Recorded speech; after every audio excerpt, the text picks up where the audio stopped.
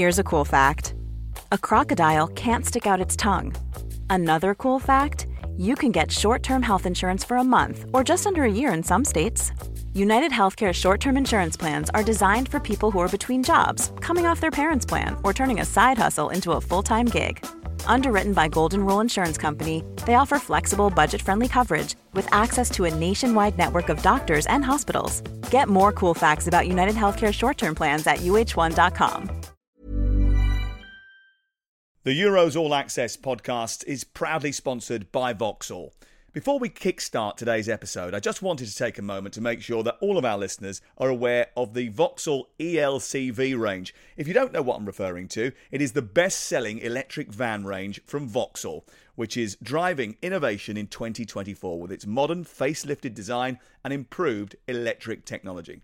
Now, I know the transition to an electric vehicle can sometimes feel daunting, but rest assured that when you choose Vauxhall, you're in the safest of hands.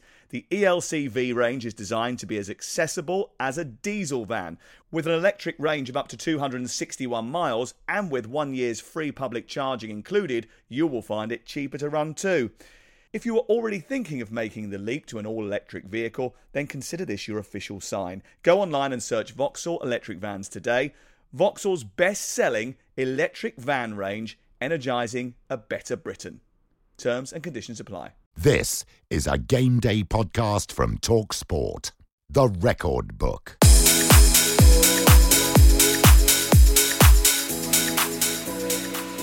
Hello and welcome to the latest edition of Game Day, The Record Book, the podcast that attempts, however frivolously, to put together an absolute perfect record of everything that's happened this season in the Premier League. It's actually going into, for those of you who haven't heard this programme, it'll go into a kind of Panini sticker album that I'm doing by hand. So you'll know who has been the best and worst player each week and the best and worst performance. It should, by the end of the season, provide an absolutely definitive record of what's gone on in the Premier League this season, and we're putting up for auction on eBay, and I should imagine the funds that we'll raise from that will allow us to build a hospital in a underprivileged country. So that's really fantastic news, and why you should all keep involved with this podcast, the Game Day, the Record Book podcast. To help me, Danny Kelly, make it over the next 40 or so minutes, I'm delighted to say I'm returning up by popular demand. Of course, broadcasting legend that is Tom Rennie. Hi, Tom. I like to think returning champion. Okay. That's how I'd like to be billed from now on. Okay. Is that all right? Yes, and you can also wear large epaulets like an admiral, or what's the bloke who owns West Ham who often wears a Russian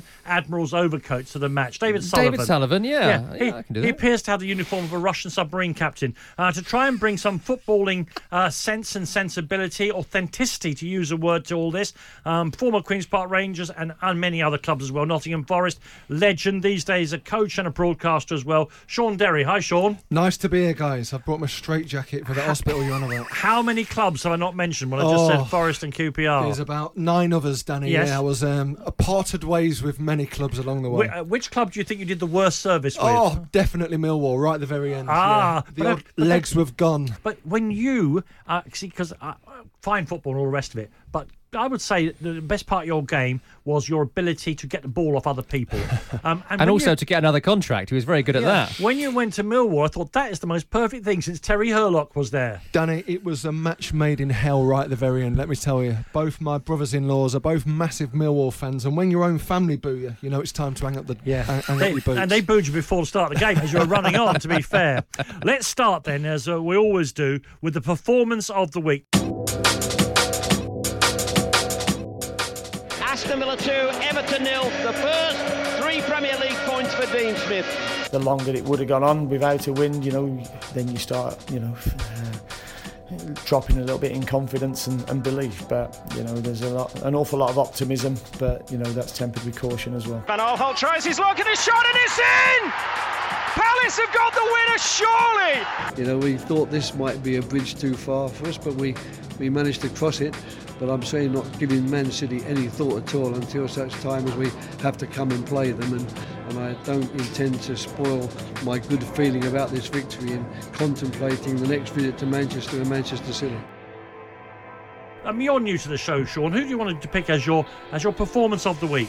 Definitely Newcastle United. And why would I? That's the question you're asking me. Why would I pick a performance that's a team of 10 players sat right on the edge of the 18-yard box? Because you're an old dinosaur? Well, not so much, but I did and I do still see a lot of positives in a defensive unit that stops an attacking team like Tottenham being Tottenham.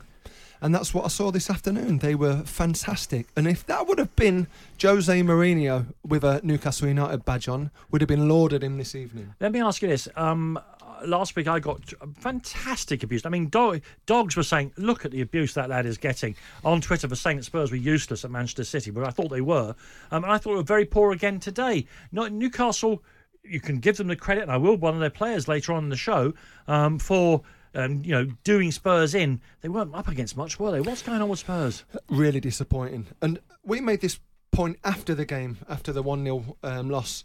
Where's the plan B for Spurs? Because Newcastle only had to defend a certain type of game this afternoon. Everything was slow, predictable. Everything was just manufactured on the edge of the box. And it actually worked really well for Newcastle. But they still came away with a massive 1-0 win. Amazing start to the Premier League season, Tom, in that we've only got, 3 teams now are unbeaten after just 3 games?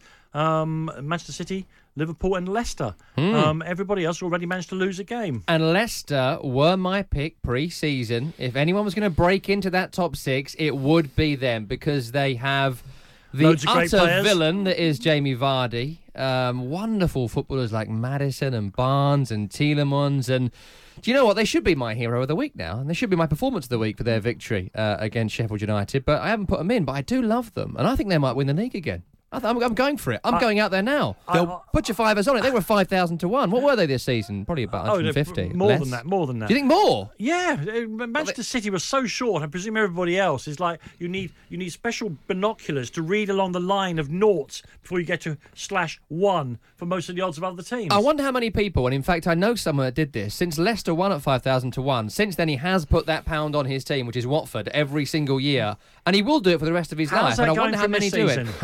I think it's going to go fantastically well. They're going to win the next 35 in a row. Sean, I admire your courage of putting Newcastle's performance of the week, but given what they're up against, I suspect you're going to find it very hard to get across the line. Who's yours, Tom?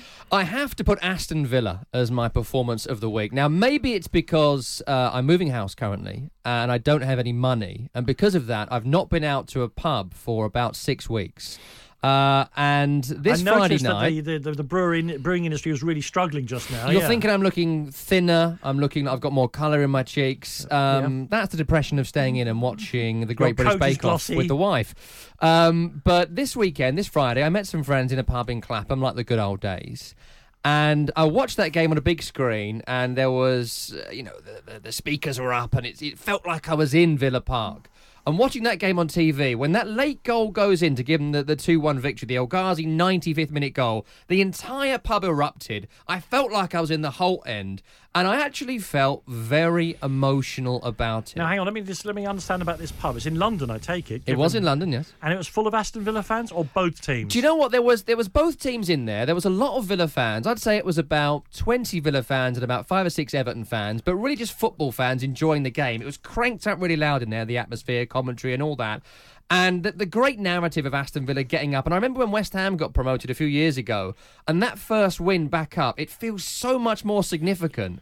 And the fact it was Everton, like this was Everton any other year, and I know this fixture is the most played in English football, people would have gone, who cares, like Villa won. But because of the way it happened and the whole Jack Grealish's first Premier League wins as he was in nappies and all that sort of stuff, I thought it was fantastic. And there was something about it, something magical about it. And when the record book is written of this weekend, that's the victory that's going to mean the most to any team going, I think. And it was a wonderful performance. I loved it. And it's always that, without getting too sentimental about it. Of course. But also the fact that the manager is a supporter of the club, I always think that helps as well.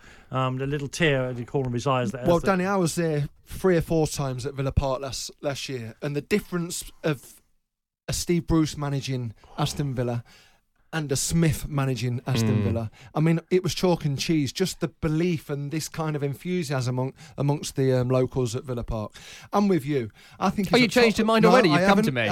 I've already convinced Sean Derry within minutes that I'm right. I'm delighted for Jack Grealish because he single-handedly at times last year got that team promoted into the Premier League. So to take that monkey off his back's brilliant. Still not as good as Newcastle. I can't remember the exact timelines of your career, and of course it's very complicated by all the contracts you managed to convince people to sign. Were you at QPR when Adel Taarabt dominated the Championship? I was. I think they called me his water boy, a water carrier. Yeah, because absolutely. Grealish reminded me that the last player who really just took the Championship apart like that was oddly Adel Taarabt, wasn't it? Absolutely, and he does remind you of Adel Taarabt. But I had Jack Grealish as a 17-year-old at Notts County when I was managing then, and he single-handedly at times kept us in League One. So he's now actually producing them performances on a bigger, grander stage, and I'm delighted for Jack. Did you know then that I was right about this category, but also that he was going to be the star performer, Peaky Blinders extra that he is now? Was his hair like that then? Honestly, as a 17-year-old, I remember playing Port Vale on Boxing Day, and I asked the lads, I didn't bring them in on Christmas Day because I wanted them to enjoy their day with the family. But Jack arrived on Boxing Day in the tightest pair of jeans and the smartest leather coat with this hair absolutely flicked back. He looked gorgeous. Yeah, I love him. I love this story already. He was just a throwback of a guy.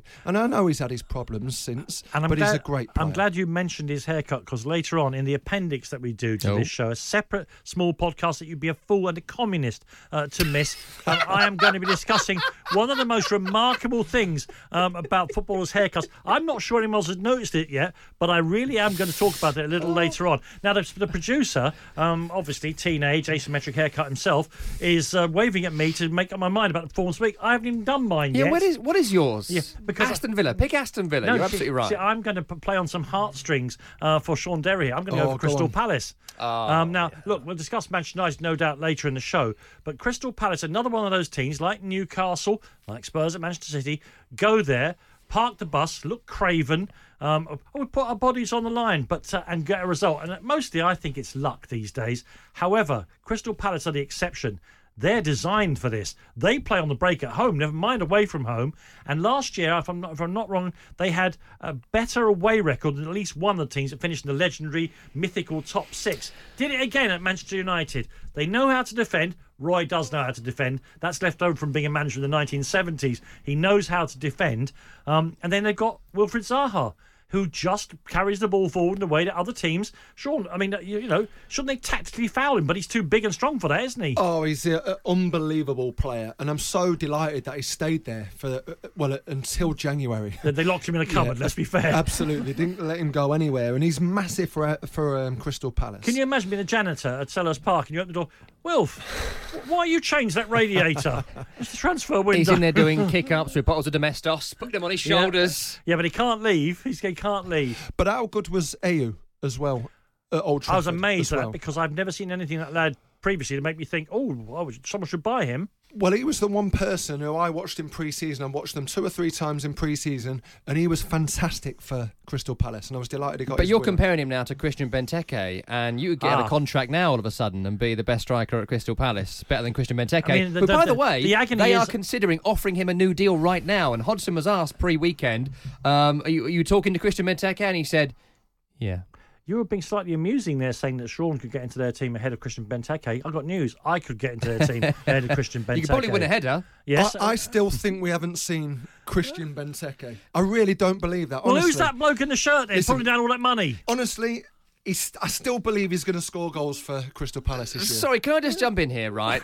You have gone... That's a mad thing to say. Yeah. You've already discounted yourself. Words. You've already agreed with me as best performance of the weekend, and now you've said Benteke is good. I'm worried about your sanity. Both of you, for performance of the week, have gone with Sam Allardyce, David Moyes, Tony Pulis-esque, hold on for dear life and try and get a point, anti-football nonsense. Triceratops. And I have gone with a magical, historic performance by Aston Villa. Their first home win of this season, first Premier League win for years. Jack Grealish's first win in the Premier League for 700 years. A great performance from Villa Park. The fellow with the strange-coloured cornrows, it's all there. Wesley up front was fantastic as well, announced himself to the Premier League. I've gone for positive, you've gone for negative. Do the right thing, Danny. I thought Aston Villa were great, and I am happy to announce Aston Villa is the performance of the week. You are absolutely right, 1-0, Tom. You can have that.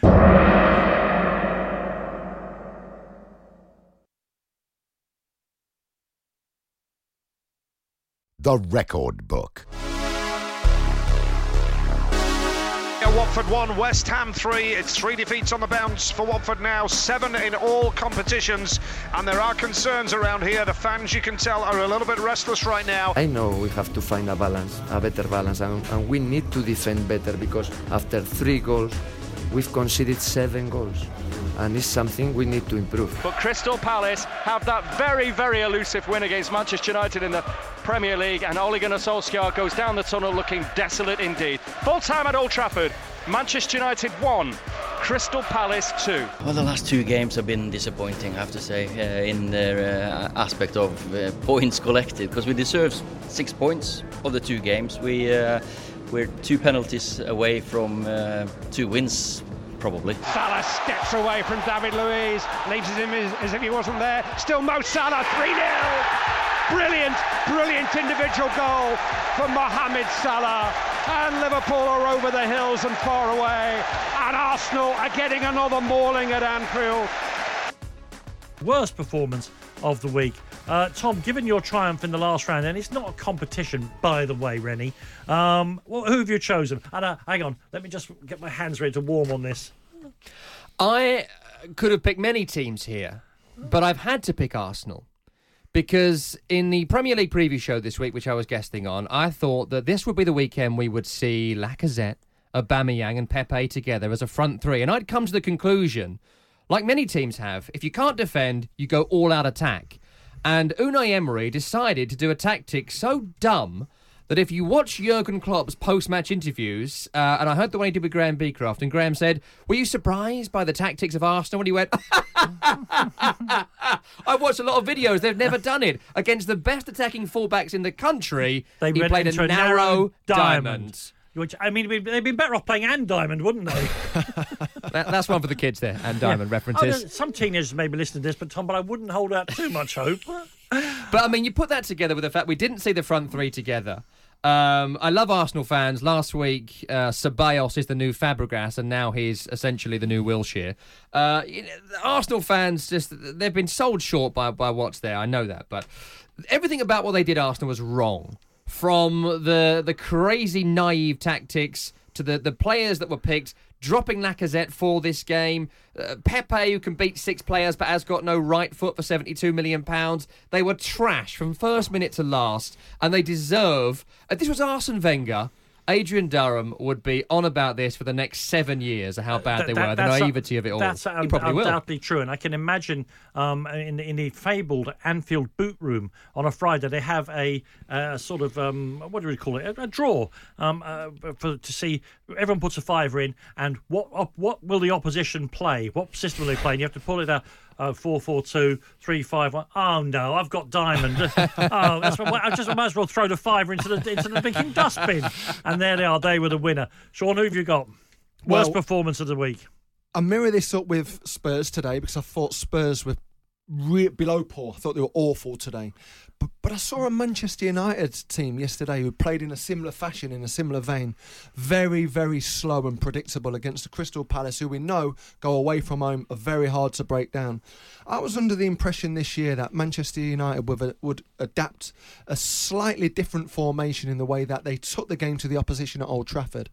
Last year, when the new manager came in, albeit on a temporarily basis, he went on the full attack. He was bold and he was brave and he was quick and he was purposeful. I'm not seeing that at Old Trafford this year. I don't think we're going to see that yet. They have got players there with a lot of pace.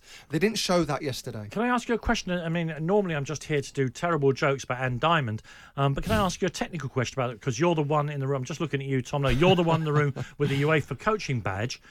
Is the problem that you can play Rashford and Martial and whoever else you like up front?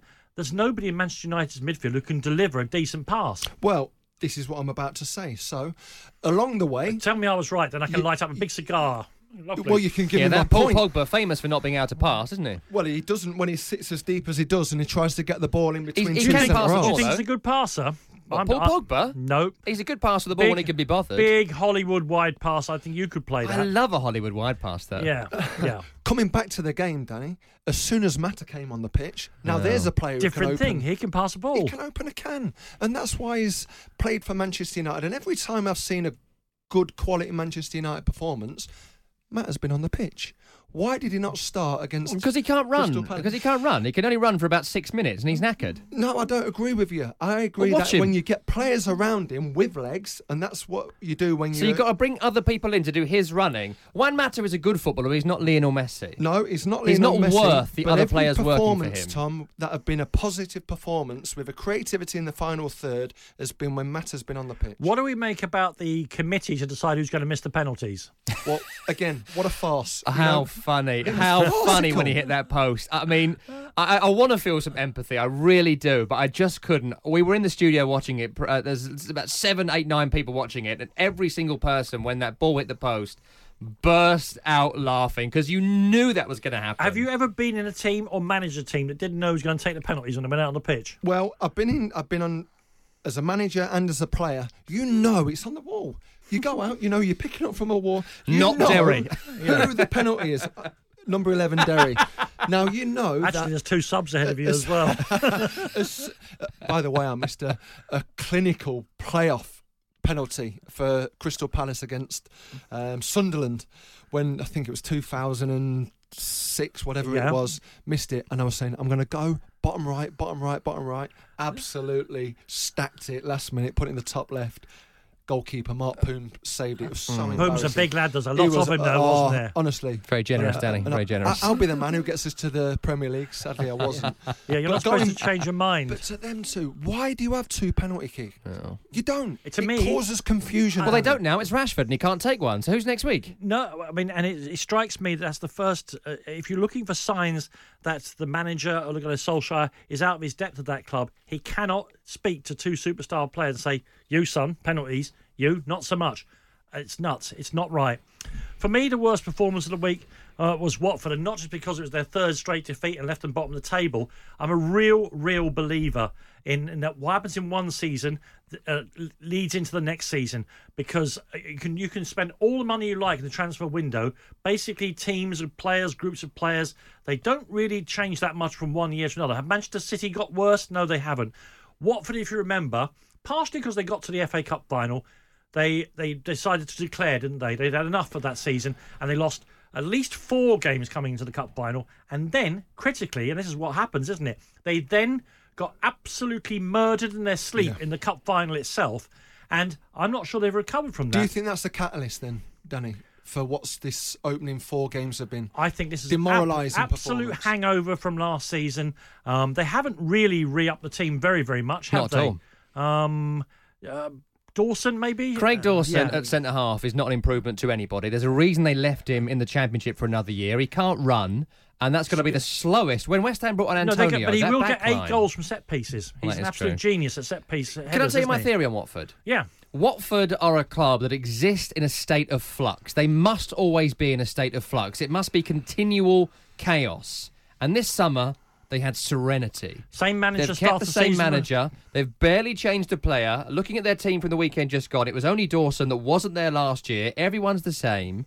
And because of that, they have got comfortable. No one is on their toes there. And because of that, West Ham turned up, a team on their toes. For whatever reason, I don't know why, they were and Watford weren't. And they could have won that as that game went on, 6, 7, 8. They were thrashing them by the end. Now, this is the difficult moment. I've been working up to this for, it's about 48 hours prior to this this podcast being put together. Tom Rennie is, of course, a fan of West Ham United, London, brackets.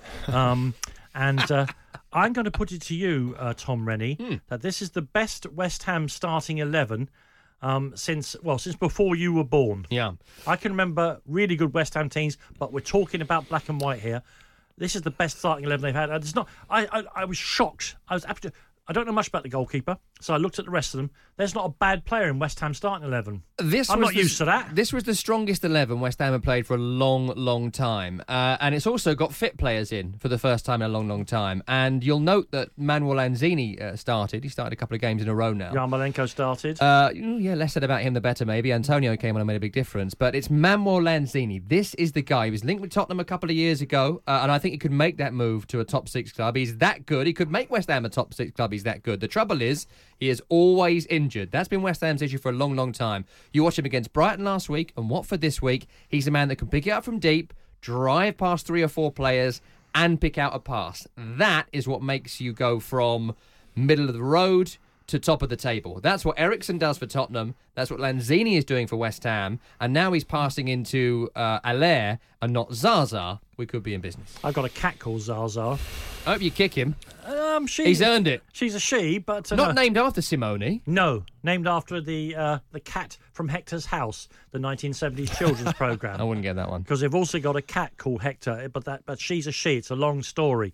I'm going to stand. I can't see past Watford as the worst performance, but are you sticking with Arsenal? I am sticking. No, I'm sticking with Manchester United. I think Manchester United were a David De Gea good performance. If he could have saved that simple shot at him and you'd have said 1-1, weren't great, but they had a lot of the ball, created plenty of chances. Palace were a bit of a joke and they're just a smash and grab club. One touch in the United penalty area in the entire first half was the goal. So I think and we can make Sean waver. We can already convince him. I can see he's coming to me already. Arsenal was too predictable. Watford missed an open goal. Yeah. And if that had gone in, it might have been a different game. They collapsed the last half an hour. Arsenal turned up wrong and got progressively worse from there. They were a shambles. And going into it, they were title contenders, and now they're back to the joke we all know and love. But the exception with the cubic zirconium fake diamond that they played... it was all too predictable. I can't have that as worst performance because you could almost have predicted what would happen to them at Anfield. It was better than their previous 5-1 and 4-0 defeats. That's actually progress for Arsenal. Is it progress to 1 week think yourself as champions, have £176 million front three, and then go, you know what? Probably drop the best of that 3. You pick. And change formation. My pick's Manchester United all day long because that was a guaranteed home win. Sorry, Watford. You failed to win worst performance of the week.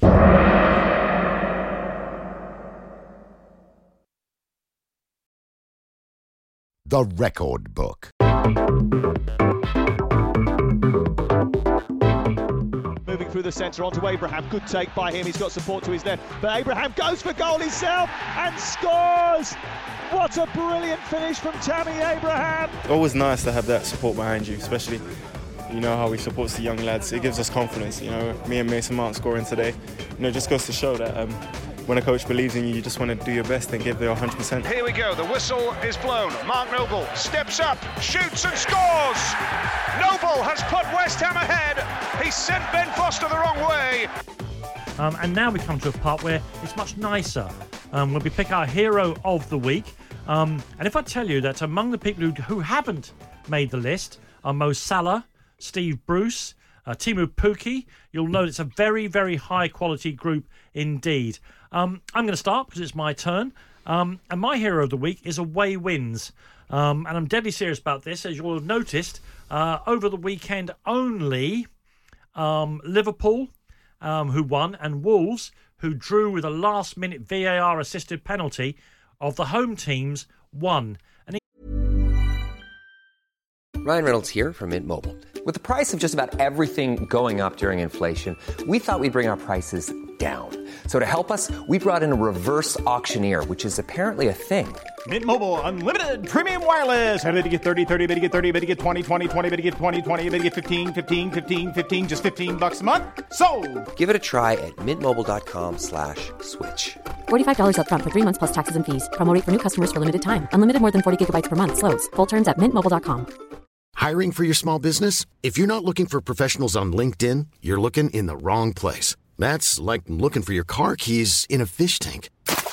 LinkedIn helps you hire professionals you can't find anywhere else, even those who aren't actively searching for a new job but might be open to the perfect role. In a given month, over 70% of LinkedIn users don't even visit other leading job sites. So start looking in the right place. With LinkedIn, you can hire professionals like a professional. Post your free job on linkedin.com/spoken today. The Euros All Access podcast is proudly sponsored by Vauxhall. I just wanted to take a moment to make sure that all of our listeners are aware of the new Vauxhall Combo Electric. The Combo Electric is Vauxhall's new compact van that is made right here in Britain at their Ellesmere Port plant. Not only does the new van look fantastic and with a striking redesign, but by manufacturing the Combo Electric locally, Vauxhall is helping to support the British workforce. Local manufacturing also reduces the cost of going electric, making the transition accessible for more businesses. With an electric range of up to 205 miles on a single charge and 1 year's free public charging included, the new Combo Electric is ready to take on whatever you throw at it. Head online today and see for yourself. Search Vauxhall Electric Vans and prepare to lead the charge. Vauxhall's best-selling electric van range, energising a better Britain. Terms and conditions apply. I hope you enjoyed today's episode. Before you go, I just wanted to remind you that the Vauxhall ELCV range is the best-selling electric van range from Vauxhall, which is driving innovation in 2024 with its modern facelifted design and improved electric technology. Now, I know that the transition to an electric vehicle can sometimes feel daunting, but rest assured that when you choose Vauxhall, you're in the safest of hands. The ELCV range is designed to be as accessible as a diesel van, with an electric range of 261 miles and with 1 year's free public charging included. You will find it cheaper to run too. If you're already thinking of making the leap to an electric vehicle, then consider this your official sign. Go online and search Vauxhall Electric Vans today. Vauxhall's best-selling electric van range, energising a better Britain. Terms and conditions apply. Incredible weekend for the Premier League, where 7 teams won away from home. Aston Villa, of course, won on Friday. Yes. But over the weekend games, 7 victories for the away team. Now, there was a time, and it's not so long ago, and Sean Derry will tell you, professional footballer, you earned your 19 different contracts, different clubs, by getting a point away from home and winning at home. That was what you aimed for. Well, it was, yeah, but you're right. There seems to be a massive break of trend. And there is, and there's reasons for this. First of all, the things that used to make home grounds so formidable are gradually drifting away. The stadiums used to all be very different. 1 minute you're playing in a ground that was built in 100 years ago and is falling apart. Next week you'll be playing at Manchester United, which looked like a space station in the 80s and 90s. They're all the same now. Essentially, they're either bigger or smaller, beautifully constructed boxes. The other critical thing is the pitches are all the same. They didn't used to be. They used to be different sizes. Absolutely. They used to be different kind of quality. Now they're all exactly the same size billiard tables. Third thing, of course, is this. The only thing that still was in the favour of home teams until this season was, of course, I once asked Stuart Robson, a fantastic analyst of football, what is the magic of the home team? He said, Danny, it's obvious. The home team gets all the referees' decisions. The crowd just gets onto the referee. VAR is even starting to unravel that now, and add to that so many teams now have decided to play on the break, particularly because they're going to get mullered otherwise by the teams in the top. I was going to say the top 6, but actually, if you look at this weekend's fixture, only the top 2. That away wins are now becoming more and more easy to get, and I think that they are my absolute heroes because.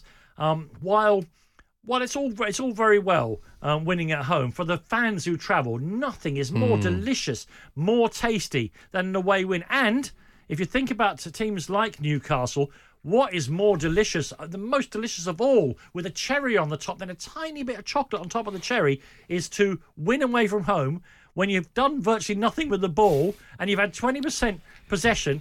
That is delicious. And so away wins are my hero of the week. Tom, stop screwing up your face I like just that. don't know if this can go in. I really don't know. Why? I'm sorry. I'm thinking about all the wins this weekend, and I think West Ham's away win played some really good football. Chelsea's away win played some really good football.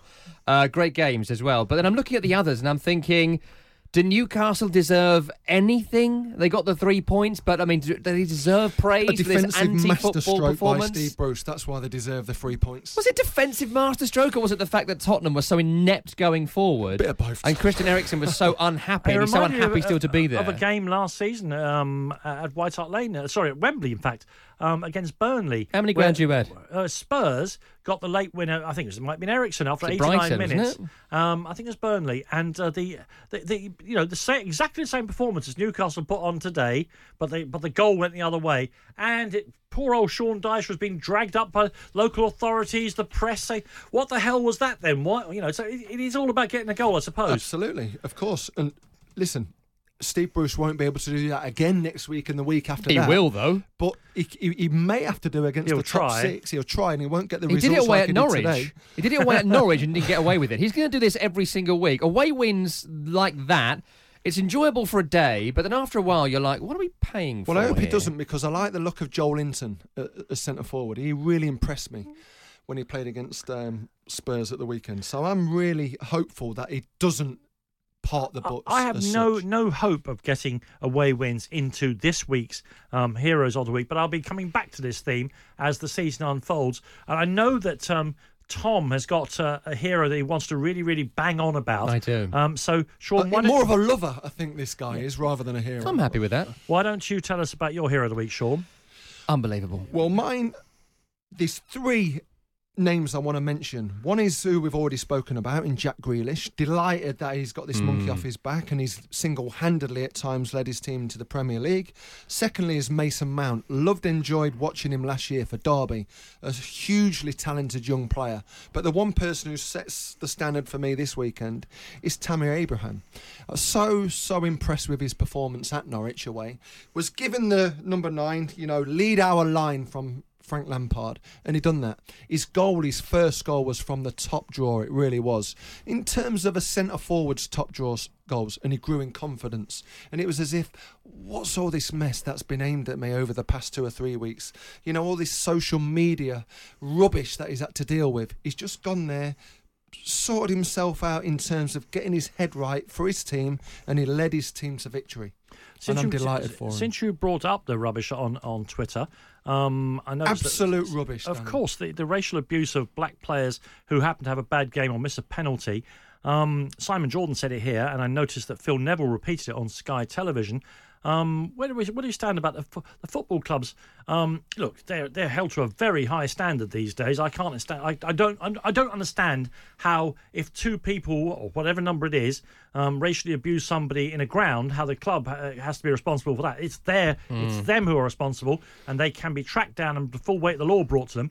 But I do think that Neville's idea, which Simon claims he stole from him, that the football club should withdraw from social media platforms for 6 months until something is done about the ridiculous situation that people can hide behind ridiculous fake accounts and anonymity to spew this bile. I think it's got some energy behind it myself. You haven't got time to do your hero of the week. No, we must have time. We haven't. Fred. We no. literally haven't got time. We must have time. No, I'm sorry. I've got to do this 30 really seconds. briefly. Okay, there's no time for this, but I'm doing it. 17 years old, Mark Noble made his debut for West Ham. Tuesday the 24th of August 2004, the Bowling Ground against Southend in what was then the League Cup. And I remember this. I remember this vividly because it was the day West Ham sold Michael Carrick to Tottenham. The very same day. So we just lost someone after a year in the Championship. Carrick did for us as well. And he didn't need to. Clubs wanted him, but he decided to stay before going to Spurs, then Man U, becoming a legendary, fantastic footballer. And Mark Noble came on for Luke Chadwick that day at the Bowling Ground, made his debut. And since then, he has been West Ham's, I would say, linchpin in midfield for 5,500 days.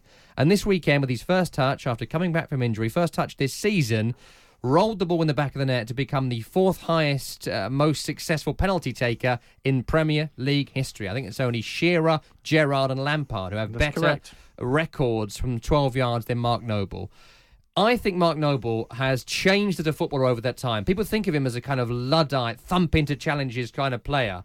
But what he is now is actually a more advanced player. He's a delicate footballer. You watch the game the weekend, the ball he plays through to Mikel Antonio, and Antonio should have scored from this, where it splits 2 defenders with one beautiful pass. You watch his performance, as I'm sure you did, behind the sofa at the Tottenham Hotspur Stadium at the back end of last season, where he ran the midfield against the likes of Christian Eriksen. He made Eriksen look like a schoolboy, thanks to his Cockney Iniesta magic. Have you seen any of this, This guy is a hero. This guy should have had England caps. This guy is the embodiment of a football club. And this weekend, why do you scores. think, after 450 appearances for West Ham, that that's the most any man has ever had in the Premier League without getting an England cap? Why hasn't he got an England cap? I think the issue was at the time, when he was at his absolute peak at 25-26, the England midfield was Steven Gerrard, Frank Lampard and Michael Carrick. And these guys were some of the greats of the game. Mark Noble now at that would be in the England squad.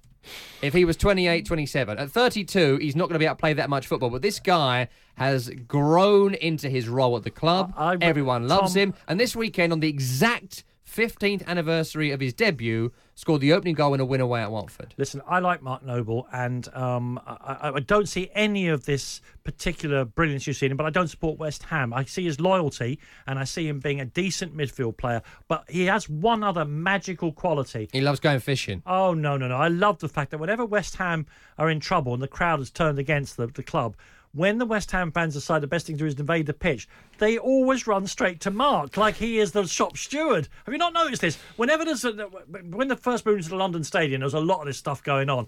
They didn't go to any other player. It was like, no, Mark will understand. And he used to stand in front. Poor Mark Noble to listen to these people, presumably on the outside of several cold ones, screaming, spittle flying out their mouth, screaming at him about the state of West Ham. And it worked, to be fair. That corner flag got put into the ground. And the new carpet And then came. they bought Felipe Anderson and Sebastian Haller. So if you're upset with your football club, get the corner flag, get it planted, tell them what's what. Well, it was a lovely exposition of one person's love affair with a midfield It's player. so weird because he's my age and yet I love him so much. We're actually the same age. He's like my hero. Oh, no, It's no. so bad. I love it when people... Your hero should be 40 years older than you, you know. Look, and then be truthful about it. I thought I'd grown out of falling in love with footballers, and then along came Harry Kane, and I'm absolutely, literally in love with him. There's nothing else to be said about it. And you're in love with him, and that's nice. Have you ever been in love with a footballer? I have. This could be good. Changing room secrets with Sean Here's Derry. one for you. The one person who I just absolutely adored, and Leeds fans will hate me for saying this, I absolutely adored Eric Cantona. And when he retired, age 30, which was a ridiculous age to retire, I was on holiday in Magaluf. And again, I was 18 years Tell us more old. about that. And I cried on my sunbed as my hero retired and just left English football for good. And she gave you a fake number. Salty tears dropping into his pina colada. It's Leeds a terrible, fans won't ever terrible speak image, to isn't me it? again, Tom. But you were actually in love with him. That's the measure Eric here, Cantona. yes. I did. I even had to try and play with my collars up, even though I didn't have one at Sheffield United when I played. Just pull your shirt over your head. Asked the kit man to make collars for me. Who should we go for here? Mark Come Noble, on. away wins, or Tammy Abraham? Oh, I just know how much he loves Mark Noble. I'm willing to give you Mark Noble if this is what you really want. I feel as if you're being really nice to me today. I don't know why. I don't know why either. He's being because so I know nice I to think me. I know I'm going to win the next one. That's why. I would love to get a tattoo of Mark Noble. Don't talk about I look at your tattoos. lovely tattoos. I know you've spoken about this before, you two, and I've been very intrigued looking at your arms today. But he's probably the only player I think I'd get a tattoo of. But I worry about when I inevitably meet him here at TalkSport at some point in the coming years, and I show him my tattoo of him. That's my only thing stopping me. It's very Alan Partridge, isn't it? With the fellow with the big tattoo. My Oh, that entire was chest. so good, wasn't it? I'm happy to let Mark Noble win it. He's the hero of the week. The Record Book.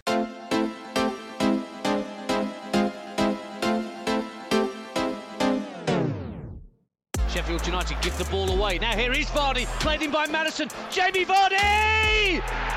Back on his old stomping ground. The Sheffield-born striker gives Leicester City the lead and ends his goal drought.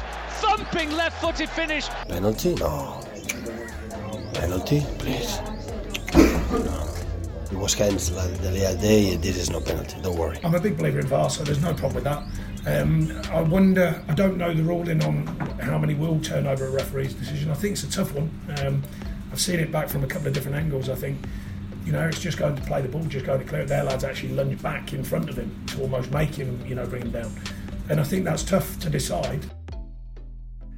Yes, we're heading with almost Usain Bolt-like pace towards the closing stages of the Game Day podcast, the Record Book podcast, to give it its proper name, with Tom Rennie, Sean Derry and me, Danny Kelly. Let's get stuck into my wins this week, and my favourite part of the show, because some very, very good candidates for Villain of the Week. Now, in order to make this not like all the other numpty podcasts you've been downloading and listening to, obviously I've put my foot down here. It can't be David Luiz because that's too blinking obvious.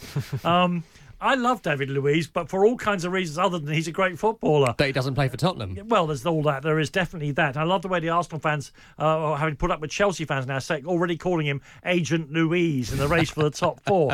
So no David Luiz. Sean, why don't you start with your villain of the week?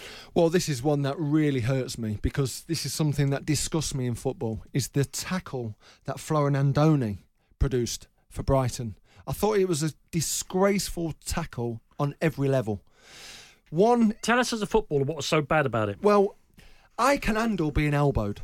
As a player, I used to be a physical type of player. I used to confront people and get really close to people. And yeah, now and again I would probably go up and produce an element of height by introducing my elbows now and again. Mm-hmm. But I never, ever, ever intentionally went to really hurt somebody in a tackle.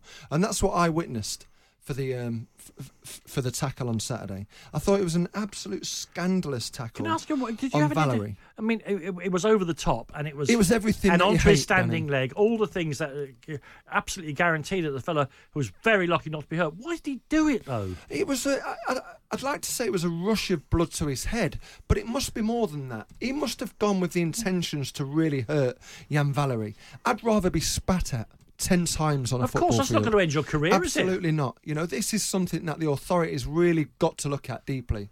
And when I mention a 10, 12, 15, 20 match ban, this is what should happen to Andone. Spitting, you get 6 games. Yeah. Nearly breaking someone's leg is going to be 3. Well, they're missing 9 months of the season. A year of his career. Young lad as well, Jan Valery. Might never ever return to that level again. Him. I mean, could have finished his career. He was charging around like a moron as well. You watch the first 20 minutes of that game before he gets sent off. He is chasing around everyone. He's trying to impress everybody. He's elbowing him. He's pushing him. He hasn't had many, to use the current parlance, he hasn't had many minutes, has he? He doesn't deserve it. He's useless. Well, for me, it's just, it sickened me. And I don't, I think I've seen everything in football over the course of 25 years, like we all have in this room. But that is something that never ever fails to shock you. Types of challenges. It's the one where the standing leg is stuck, and the impact is either going to break the shin bone, or turn the top of the body over the knee. It's the cruciates, it's exactly, the cartilages, yes. It's everything that goes. And and I've seen players, and thankfully, I had a cruciate ligament injury when I was 16 and thankfully got through it. But the turmoil that you go through in that gym for 9 months, I don't wish it on any man. Okay, you've got a rather different. It's not even a person. Your villain of the week, Tom. No, it's something that I've been discussing for a few weeks with the introduction of VAR in this country, and it's the very high bar. Neil Swarbrick's very high bar. The high bar is what the referees, the PGMOL, said they were going to assess all VAR incidents against.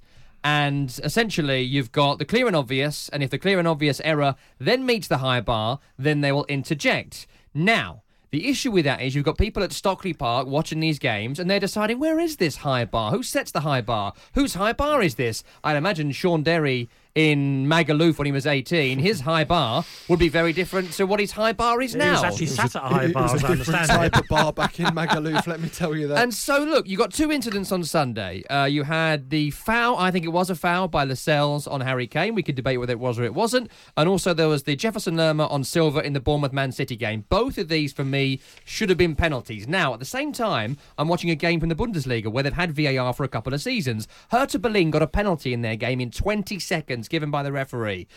He gets the call from the people in Frankfurt and they say, that's a penalty there, you should give that. He gives it, but then in Germany they have this. You can walk over and the referee goes and watches it on a screen and it's their decision as to whether it's a penalty or not. We don't have that. Why? We don't have it because, it takes too long. It takes 5 minutes to get to a decision. I'm busy. I've got to get home. The wife needs me. My dinner's on. To be fair, all if you that compare garbage. public transport in Germany to public transport in this Very country, true. you can see why people want to know what time they're leaving. If you've got to get don't the they? district line in London, I fully understand why you've got to leave. However, Mike Dean, if he'd have seen that incident again today on a video, he would have given that penalty. I have no doubt Mike Dean would have given it, but because it was someone in Stockley Is that because Park, he loves giving penalties? well, because Mike Dean is desperate to give 10 million penalties during his life. I think that's what it is. This is the Harry Kane one you're talking about. This was the Harry Kane one. I think if he saw it again, he'd have given it. See, I think they got that about right. It was very, very hard. I'm a Spurs fan. It was halfway, maybe a penalty. I think his elbow caught